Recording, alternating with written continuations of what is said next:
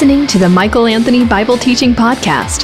This episode covers the life of Christ in the Gospel of Luke. You can enjoy more messages like this with the free Courage Matters app, available in your app store. If you'd like to request Michael for an interview, guest appearance, or as a keynote speaker for your event, click the Invite tab on the Courage Matters app or on CourageMatters.com. Today our time is going to be like drinking from a fire hose.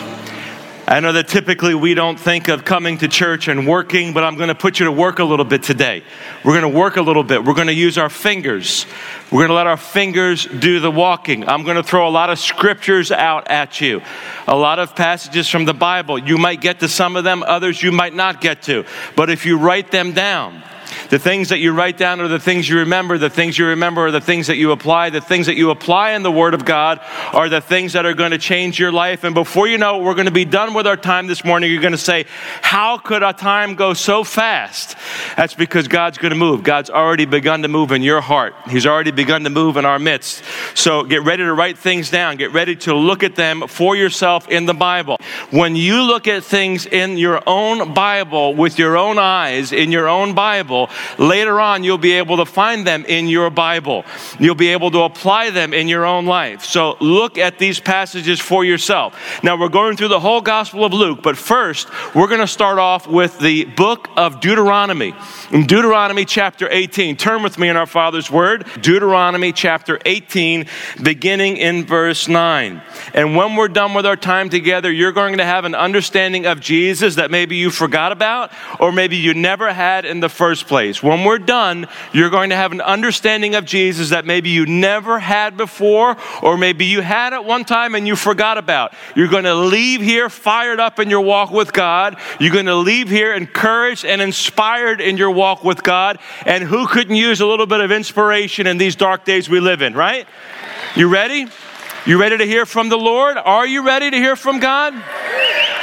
Deuteronomy chapter 18, verse 9. I feel like I'm on fire today. Feel like I'm ready to go. Deuteronomy chapter 18, verse 9. When you come into the land that the Lord God is giving you, you shall not learn to follow the abominable practices of those nations. The idea in the Bible very clearly that God's people are not to be like the people of the world. So it's Christianity 101. There shall not be found among you anyone who burns his son or daughter as an offering. Well, few of us would think about doing that today. But how about this? Anyone who practices divination or tells fortunes or interprets omens or a sorcerer. Good for us to remember this October as Halloween is fast approaching. Or a charmer or a medium or a necromancer or one who inquires of the dead. For whoever does these things is an abomination to the Lord. And because of these abominations, the Lord your God is driving them out before you. You shall be blameless before the Lord your God. Yes, God does require of his people to be blameless. That's fundamental for anybody who wants to walk with God. That's the journey that you're on and I'm on. God wants you to walk in a blameless way. For these nations which you are about to dispossess, listen to fortune tellers and to diviners. But as for you, the Lord your God has not allowed you to do this. It's not acceptable for God's people. Verse 15, here's what is acceptable for God's people. For the Lord your God will raise up for you a prophet like me from among you, from your brothers. It is to him you shall listen. This is Moses talking about a prophet who would be like him, who would come in the future. Just as you desired of the Lord your God at Horeb on the day of the assembly, when you said, let us not hear again the voice of the Lord my God, or see this great fire anymore, lest I die. And the Lord said to me, they are right in what they have spoken. I will raise up for them a prophet like you from among their brothers, and I will put my words in his mouth, and he shall speak to them all that I command him. And whoever will not listen to my words that he shall speak in my name, I myself will require it of him. In other words, just because somebody doesn't want to listen to the words of that prophet who will be speaking my words doesn't give them an excuse. I will require that they will listen to that prophet, that person who has my words in their mouth. And Moses was the one who was given by God first, considered among Judaism to this day the greatest of all the Jews who lived. The law came through Moses. Genesis, Exodus, Leviticus, Numbers, Deuteronomy. The prophet of God, the one who spoke the very words of God, Remember, Moses met with God in the tent of meeting. As a man meets with a man, so Moses met with the Lord, and his face changed because he saw the Lord in such a way, such an amazing way, that he had to wear a veil over his face.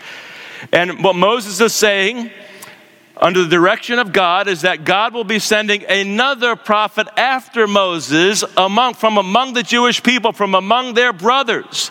And this is who they're supposed to listen to. This is a prophecy given in Deuteronomy 18 about a prophet who would be coming. Now look with me at John's Gospel in John chapter 5, verse 46.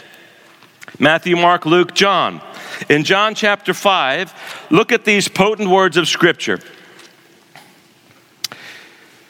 Verse 46, Jesus says, "For if you believed Moses, you would believe me, for he wrote of me." Jesus, either a liar or truly Lord. Jesus saying that Moses wrote about him. Well, what did Moses write about Jesus? Look with me at John chapter 6, verse 14. When the people saw the sign that he had done, the sign that Jesus had done, they said, "This is indeed the prophet who is to come into the world." Do you see the people are connecting the dots here? This is that.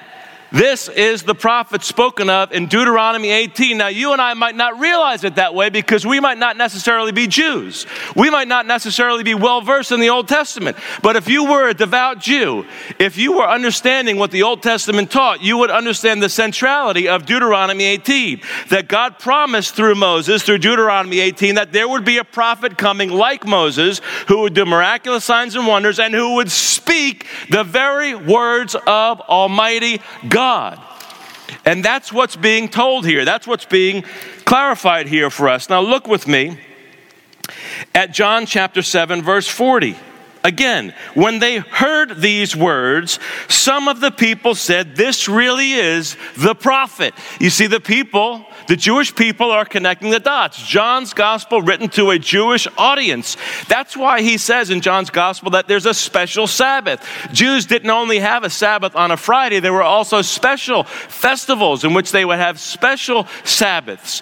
John portrays Jesus as being crucified as the Passover lamb. While the Passover lambs were being offered, Jesus, the ultimate Passover lamb, was crucified. So John's audience is a Jewish audience. So it's no coincidence that we find the people saying, "This is the prophet." Which prophet?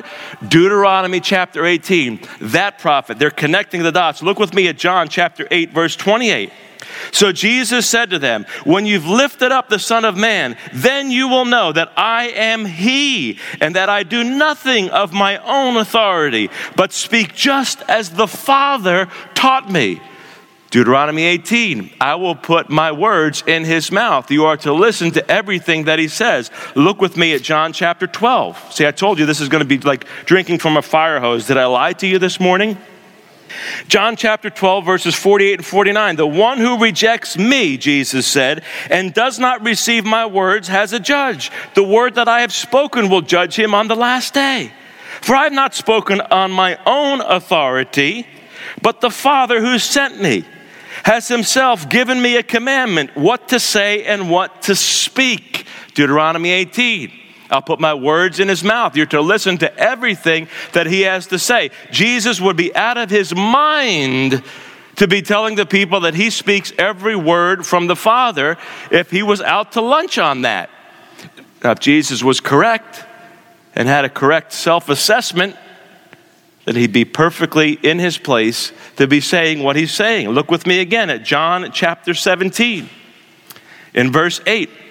"For I have given them the words you gave me, and they have received them and have come to know in truth that I came from you, and they have believed that you sent me." One of the things that's fundamental to your understanding of Jesus, one of the things that you have to understand that's fundamental to your understanding of Jesus is that he is God's prophet. He is our prophet, capital P, the ultimate prophet. If anybody respects Moses, then you would respect Jesus even more because he's the prophet like Moses, but greater than Moses. If you don't believe that, take some time this week to look at the book of Hebrews chapter 4. The book of Hebrews chapter 4, where the writer talks about Jesus being superior to Moses. When I was in college at Rutgers University, I took a class in Bible, the Bible as literature. Now, the Bible is literature, but it's so much more than literature. And I had a very hostile professor who didn't believe that the Bible was anything more than literature. And I wrote a paper on Jesus being superior to Moses based on the book of Hebrews, which if you read the book of Hebrews even casually, you'd be able to understand that Jesus is superior to Moses. So if we respect Moses, we would certainly want to respect Jesus. And one of the reasons why Jesus is superior is because he was speaking every word from the Father in a way that Moses had to meet with God face to face. Jesus, as we'll see, is not only prophet, but also the King of Kings and the Lord of Lords. He is God in the flesh. And in this class, I wrote this paper, and the professor would mock me and ridicule me and make fun of the theological teachings of Scripture. See, he would be selective in taking the Bible as literature, but then he wouldn't want to take it as theology. And as he would be mocking, I'd raise my hand, and he would try not to look at me until in the back of the classroom, I would have my hand raised up high until it was inevitable. And then sometimes I would sit in the middle of the classroom and raise my hand up high until he had to call for me. And sometimes he would be afraid of having an argument because even though I was not argumentative, I certainly would argue from the Scriptures. And then I would have friends of mine come up into the class, Christians who were afraid to raise their voices, and they would say, "Thank you for raising your voice. I wish I could say that in the class, but I just can't." You never know how your witness for Jesus Christ might encourage other people. You never know how your mouthpiece might be the one that somebody else wishes they had. You got a big mouth? Use it for Jesus. Use it for Jesus. Don't be ashamed. Jesus is the prophet like Moses. That's what's being presented here. When you listen to Jesus, you are listening to God himself. There is no daylight, figuratively speaking, between the Son and the Father. When you listen to Jesus, you are listening to the words of Almighty God. This is why the Bible is such an important book. When you read the Word of God, you are listening to the Word of God, literally. You need direction in your life? Of course you do. You need to know what to do in your business? Yes, you do. You need to know what to do in your marriage? Yes, you do. In your parenting, in your being a child with parents, being out in the neighborhood where you live, you need the direction of God. The days that we're living in are dark. They're dismal. You need to hear from God. And one of the clearest ways that you can hear from God is in the objective revelation that he's given us in the Word of God. You don't need a subjective revelation from God, meaning open to interpretation, open to question, well, it's your opinion or my opinion, who knows, a dream, a vision. You know anybody who chases down dreams, chases down visions? I'm not saying that God can't speak in dreams and visions. In fact, I go so far, you can email me later this week. I have had dreams and visions. Some of them were due to a bad batch of meat in a taco the night before. But some of them were confirmed with the Word of God as being from him. You never launch into having your life revolve around something that is subjective until you know that it is clearly from God. But if you want to follow God, if you want direction for your life, and you need it today, you need direction every single day of your life. Every single day of your life, God's given us a book, such a book that man couldn't write if he wouldn't write if he could. The Bible, 66 books, dozens of authors, written over hundreds of years with a unified theme. There is no other book on the planet like the Bible because it is the Word of God. And so if you want to hear from God, you make the priority of your life studying the Word of God. And the more you study the Word of God, the more you study the teachings of Jesus, you understand that you're listening to the prophet of God. You're listening to the very words of God. You don't have to wonder if what you're hearing is true. It is true. God loves you so much that he doesn't want you wandering in the wilderness of sin. Doesn't want you wondering what's happening in this world, these dark ages that we're living in. He wants you to have the certainty of a firm foundation from his mouth to your ears to your heart. And you have got the word of God. I've got the word of God. Let's put it into practice. Let's meditate on the word of God. Let's chew on the word of God so that when the word of God gets into you, God's word comes out of you. You know anybody who could use that kind of encouragement? When you hear Jesus speak in his word, you are hearing the very words of God, God's spokesperson, and you will have clarity in your business. You will have clarity in your marriage. You'll have clarity as a parent. You have clarity as a child. As you eat a regular diet from the Word of God, you will be transformed by the renewing of your mind. Romans chapter 12, 1 and 2. You will be transformed by the renewing of your mind. And then you'll be able to test and approve what God's will is, his good, pleasing, and perfect will. See, we want a microwave. We want that bolt of lightning, zap. We want things to change instantaneously. You know what I found in my life? Even though there are sometimes lightning bolts, they're far and few in between. God speaks regularly and consistently through his word. That the idea is that you are transformed by the renewing of your mind. That takes time. How much time? Your whole lifetime.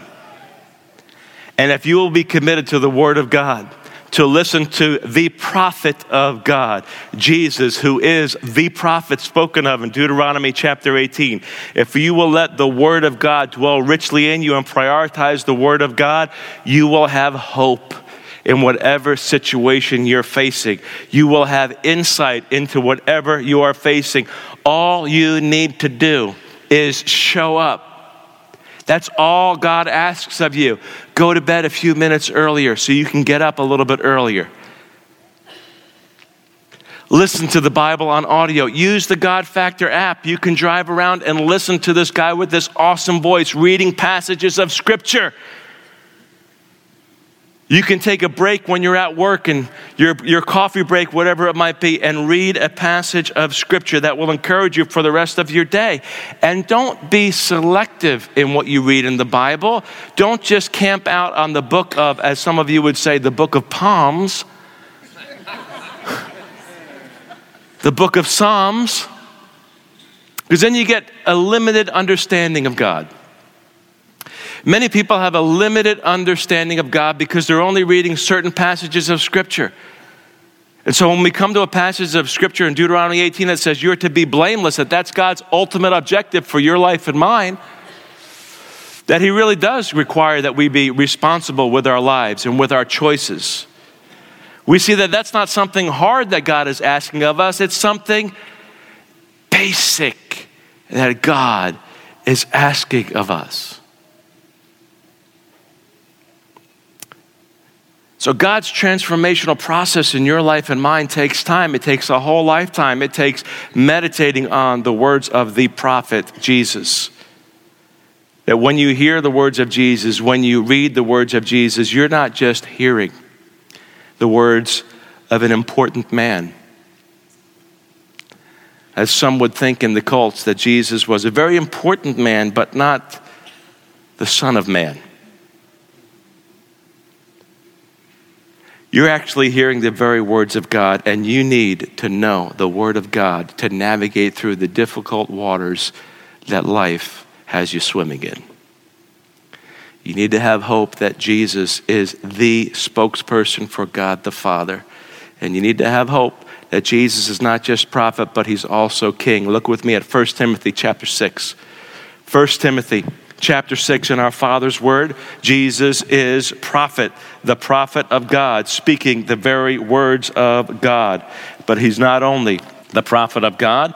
Look with me at 1 Timothy chapter 6, verse 13. I charge you in the presence of God, who gives life to all things, and of Christ Jesus, who in his testimony before Pontius Pilate made the good confession. to keep the commandment unstained and free from reproach until the appearing of our Lord Jesus Christ, which he will display at the proper time. He who is the blessed and only sovereign, the King of kings and Lord of lords. You understand that Jesus is not just a prophet, but he is the King of kings and Lord of lords, who alone has immortality, who dwells in unapproachable light, whom no one has ever seen or can see. To him be honor and eternal dominion forever. Now, there are people who are members of the Nighttime Bible Reading Society. They read the Bible at night, lights off, sunglasses on, one eye closed. They get a steady diet of only some portions of Scripture. They're sloppy in how they handle the Word of God. They would look at that latter part, verse 16 of 1 Timothy chapter 6, and they would say, well, who alone has immortality, who dwells in unapproachable light, whom no one has ever seen or can see. Well, how can that refer to Jesus? Because people saw Jesus. The whole point of this passage in 1 Timothy chapter 6 is to point to the deity of Jesus, that Jesus really is God. And Scripture interprets itself. If you don't believe me, look at John chapter 14. Look with me at John chapter 14. Beginning in verse 1, let not your hearts be troubled. Believe in God. Believe also in me. Verse 1. In my Father's house are many rooms. If it were not so, would I have told you that I go to prepare a place for you? And if I go to prepare a place for you, I will come again and will take you to myself, that where I am, you may be also, and you know the way to where I am going. Thomas said to him, Lord, we do not know where you're going. How can we know the way? Interesting discourse that's happening here. Jesus said to him, I'm the way and the truth and the life. No one comes to the Father except through me. If you had known me, you would have known my Father also. From now on, you do know him and have seen him. Look at the culmination here. Philip said to him, Lord, show us the Father, and it is enough for us. Jesus said to him, have I been with you so long, and you still do not know me, Philip? Whoever has seen me has seen the Father. How can you say, show us the Father? See, nobody has seen God unless you've seen Jesus. To see Jesus is to see God in all his fullness. God became flesh and dwelled among us for a while. The Scriptures interpret Scripture. The Bible interprets itself. And that's why it's important to have a diet from all of the Word of God, not just select portions from the Word of God, to have the Bible interpret itself. Look with me at the book of Revelation. In the book of Revelation in chapter 19, a very potent passage of Scripture in Revelation 19. Speaking of Jesus, the Lamb, in verse 16, on his robe and on his thigh, he has a name written, King of Kings and Lord of Lords. You better believe that the Bible teaches the deity of Jesus.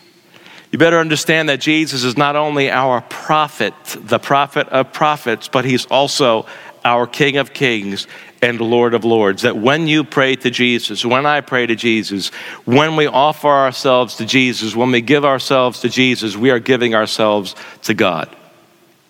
When we withhold from Jesus, when we don't give ourselves fully to Jesus, we are actually withholding ourselves from God himself. And you need to understand that this is who you're praying to. You're praying to the King of Kings and the Lord of Lords. And you need to understand that this is the one who is on your side. If you're a follower of Jesus Christ, Christ is on your side, or more appropriately, I would say you are on God's side. That's why the older you get in your walk with Christ, the more you realize it's not, Lord, help me. It's, Lord, help me to help you. See, there's a difference. The growing momentum in your life and in mine is not that we are asking God to bless our plans, but that we are asking God for the privilege to help us bless his plans. There is a difference. God wants you to be a kingdom mover and shaker, somebody who is advancing the only kingdom that's going to endure forever, the one that is built by the King of Kings and the Lord of Lords. His name is Jesus. And so your prayer as a follower of Jesus Christ needs to be with increasing momentum, increasing significance, increasing passion. Lord, give me the privilege of building your kingdom. Lord, help my agenda to be your agenda. Do not let there be any daylight between my agenda and your agenda. Let my agenda be synonymous with your agenda. So that's why when you're praying, thy kingdom come, thy will be done on earth as it is in heaven. Whatever you want, Lord, I am your servant for Christ's sake, because he's the King of Kings and the Lord of Lords. That's what he is. It's what he'll always be. He's our prophet. He's our king. And now we get to Luke chapter 17, because we will see something about Jesus now that maybe you didn't fully understand, but it's going to be driven home right here and right now. In Luke 17, beginning in verse 11, on the way to Jerusalem, Jesus was passing along between Samaria and Galilee. This is what Luke is presenting in his gospel, that Jesus' whole ministry is going to culminate in Jerusalem, where he will be rejected by the chief priests, the scribes, the leaders of the nation of Israel. He'll be handed over, he'll be beaten, he'll be flogged, he'll be crucified, and then he will be resurrected from the dead. Jesus' whole ministry culminated in Jerusalem. You want to see what it's like to be a person of single-mindedness, of determination, and of focus? It's Jesus. On the way to Jerusalem, he was passing along between Samaria and Galilee. And as he entered a village, he was met by 10 lepers who stood at a distance and lifted up their voices, saying, Jesus, Master, have mercy on us. When he saw them, he said to them, go and show yourselves to the priests. What? Do you understand what you're about to read here? What actually took place here? Go and show yourselves to the priests. And as they went, they were cleansed. Cleansed of what? The leprosy. So they were following what was commanded in Leviticus chapter 13, that if somebody had a skin disease, they had to be quarantined. They had to pull themselves aside from the rest of the population and cry out to people, unclean, unclean. Sounds like a Monty Python movie, right? Had to warn everybody, don't touch me, don't get close to me, I'm unclean.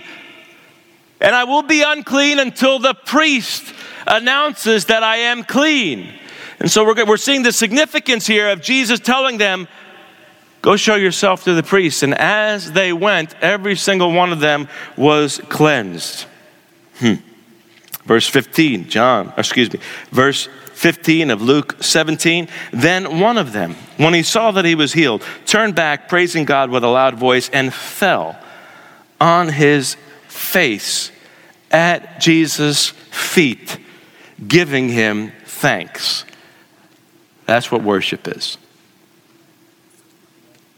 Worship is a response to God's initiative. God has done something in the lives of all 10, and only 10% are responding with worship. Worship is a response to what God has done in your life. What has God done in your life that's worthy of you, like this 1 out of the 10, to fall at the feet of Jesus on your face and to give thanks? This man is so overcome by the goodness of God that he recognizes through Jesus that as he's on his way, he looks down and he recognizes, wait a second, I've been changed, I've been transformed. I have to go back and I have to give thanks to God. Thanks to Jesus.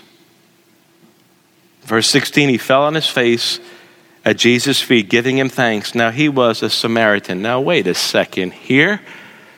He's a half-breed. He's somebody who in the religious world would be someone who's defiled, because the Samaritans had intermarried with non-Jews and they had different places of worship. They didn't necessarily just worship in Jerusalem. In fact, the Jewish people would have looked down on them in John chapter 4. Remember, it was the Samaritan woman at Jacob's well. And she's the one who asked Jesus, where's the best place to worship? And Jesus helps her understand it's not the place that you worship, it's who you are where you worship. It's whether or not you worship on God's terms. It's significant. This is a teachable moment to the nation of Israel. There were 10. All of them should have been thankful. The implication is that 9 of the 10 were God's people, God's chosen. And what were they? Frozen. Cold in their hearts toward God. But the Samaritan, the one who was most unlikely a candidate of worshiping and responding to God and getting it, is the one who gets it. Verse 17, then Jesus answered, were not 10 cleansed? Where are the 9? Was not one found to return and give praise to God except this foreigner? And he said to him, rise and go your way. Your faith has made you well. The interpretation there, the translation, your faith has made you saved. It's not just that this guy is cleansed from his leprosy. It's that his faith is in the living and true God. Look with me at Leviticus chapter 13. I know you're probably studying the book of Leviticus in your personal devotional time. Many of us in the non-Jewish world, in the evangelical community, look with me at Leviticus 13. We think that the book of Leviticus is too complicated, too confusing for us, but look with me. The Lord spoke to Moses and Aaron saying, verse 2, when a person has on the skin of his body a swelling or an eruption or a spot, and it turns into a case of leprous disease on the skin of his body, then he shall be brought to Aaron the priest, or to one of his sons the priests, and the priest shall examine the diseased area on the skin of his body. And if the hair in the diseased area has turned white and the disease appears to be deeper than the skin of his body, it is a case of leprous disease. When the priest has examined him, he shall pronounce him unclean. Now, if you were to read the rest of Leviticus 13, if you were to read Leviticus 14, you would see that there are instances where the priest, either Aaron or one of his sons, would then, in certain instances, upon examining the individual, be able to declare the person clean, ceremonially clean, where God has done a work. The idea was that they were supposed to authenticate, has God performed a miraculous healing in the life of somebody? It doesn't have to be just a leprous disease, but a skin disease, where they use this umbrella statement referring to any type of skin condition. And so in Leviticus 13, we see that the role of the priest is to be that person who authenticates a genuine work of God. So Jesus is complying with the law, saying, go show yourselves to the priest. And why would that be significant? Why would Jesus want all 10 of the lepers who were healed miraculously to go and show themselves to the priest? Because Jesus knew that if the priests pronounced these 10 lepers clean, they would then investigate the healing. And if they investigated the healing, the question would be, how did this happen? And it would have been traced back to Jesus. And then there would have been a witness and a testimony for the priests, who then would have been able to recognize that Jesus is acting in the role of a priest. That is significant, because either Jesus would have been loony or he really would have been Lord, and he really would have been operating the way he should have, the way he could have. And this is what we're seeing in the scripture here. We are seeing Jesus operating in the office of a priest, pronouncing cleanliness, pronouncing wholeness, making somebody not just ceremonially clean from leprosy, but also the deeper implication of what that means spiritually. The outward sign of being cleansed reveals the inner faith of true healing. Your faith has made you saved. Your faith has made you well. And we see Jesus operating here as a priest, where only the Levitical priest could have been doing what Jesus ends up doing. It was drawing attention to him as a priest. And you know what a priest is? A priest is somebody who acts on behalf of another. Somebody who represents God to mere mortals. You need somebody to represent you before God. You're a mere mortal. I'm a mere mortal. We need somebody to pronounce us clean, to pronounce us whole.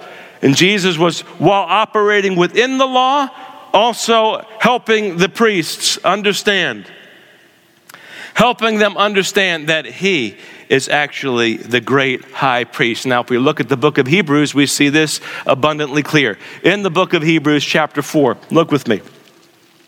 Hebrews chapter 4 and verse 14. Hebrews 4:14, since then we have a great high priest who has passed through the heavens, Jesus, the Son of God.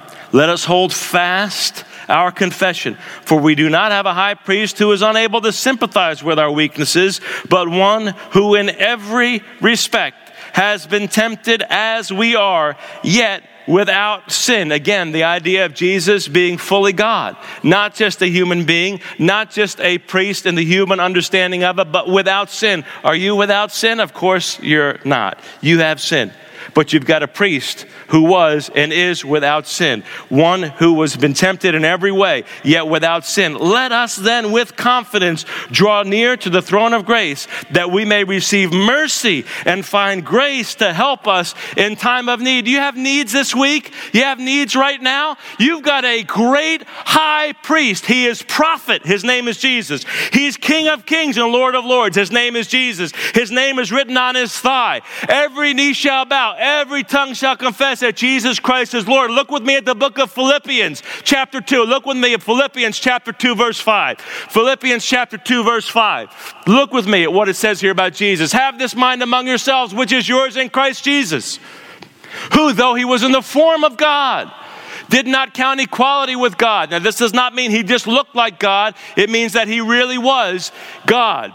That's the biblical understanding, not the American 21st century understanding. Though he was truly in the form of God, did not count equality with God a thing to be grasped, but made himself nothing, taking the form of a servant, being born in the likeness of men. And being found in human form, he humbled himself by becoming obedient to the point of death, even death on a cross. Therefore God the Father, has highly exalted him and bestowed on him the name that is above every name, so that at the name of Jesus every knee should bow in heaven and on earth and under the earth, and every tongue confess that Jesus Christ is Lord, to the glory of God the Father. The whole driving point of that passage of Scripture, the whole driving point of John chapter 1 is that yes, Jesus really is God. He's prophet, speaking the very words of God, and he is God himself, King of kings, Lord of lords, and he is your great high priest, interceding on your behalf, tempted in every way. You might say, nobody can identify with the way that I'm tempted. Jesus can. That's why he went into the wilderness in Matthew chapter 4, was tempted by the devil in a face-to-face encounter after encounter. There's nothing that you are going through now, nothing you will ever go through in your marriage, in your workplace, in your parenting, in being a son or a daughter of parents, in being an orphan. You're not an orphan if you know the living and true God. He's adopted you as a son or a daughter.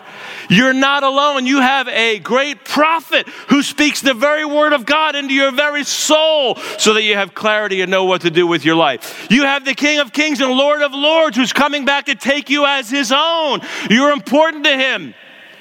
And you have a great high priest that no matter what you are facing, no matter how difficult, no matter how much you seem that nobody else seems to understand you, Jesus understands you. You have a great high priest on your behalf. Membership has its privileges. If you are a son or a daughter of God, if you've accepted what Jesus Christ has done on the cross, you have accepted the prophet. You've accepted the King of kings and the Lord of lords, and you've accepted the high priest who is interceding on your behalf, who's laying all of the things that you're going through in the course of your life, all of the things that you don't know how to handle. Jesus knows how to handle them.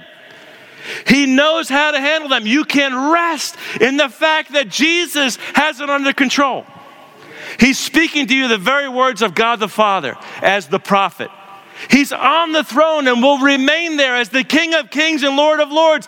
Nothing you're going through will shake Jesus and get him off that throne. If you are a follower of Jesus, Jesus is on that throne. He's going to remain there until he gets up to take you back. That's the truth. He's your prophet. He's your King of kings and Lord of lords. He's your great high priest, knowing every single weakness you have, every single weakness you're going to have, every single weakness you had.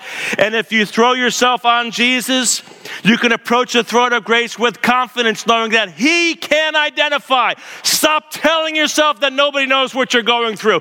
Jesus knows what you're going through, willingly let Himself go through the same temptation, and yet was victorious so that He could share with you His victory. That's how much He loves you. That's how much He cares for you. God loves you so much that He would be everything for you.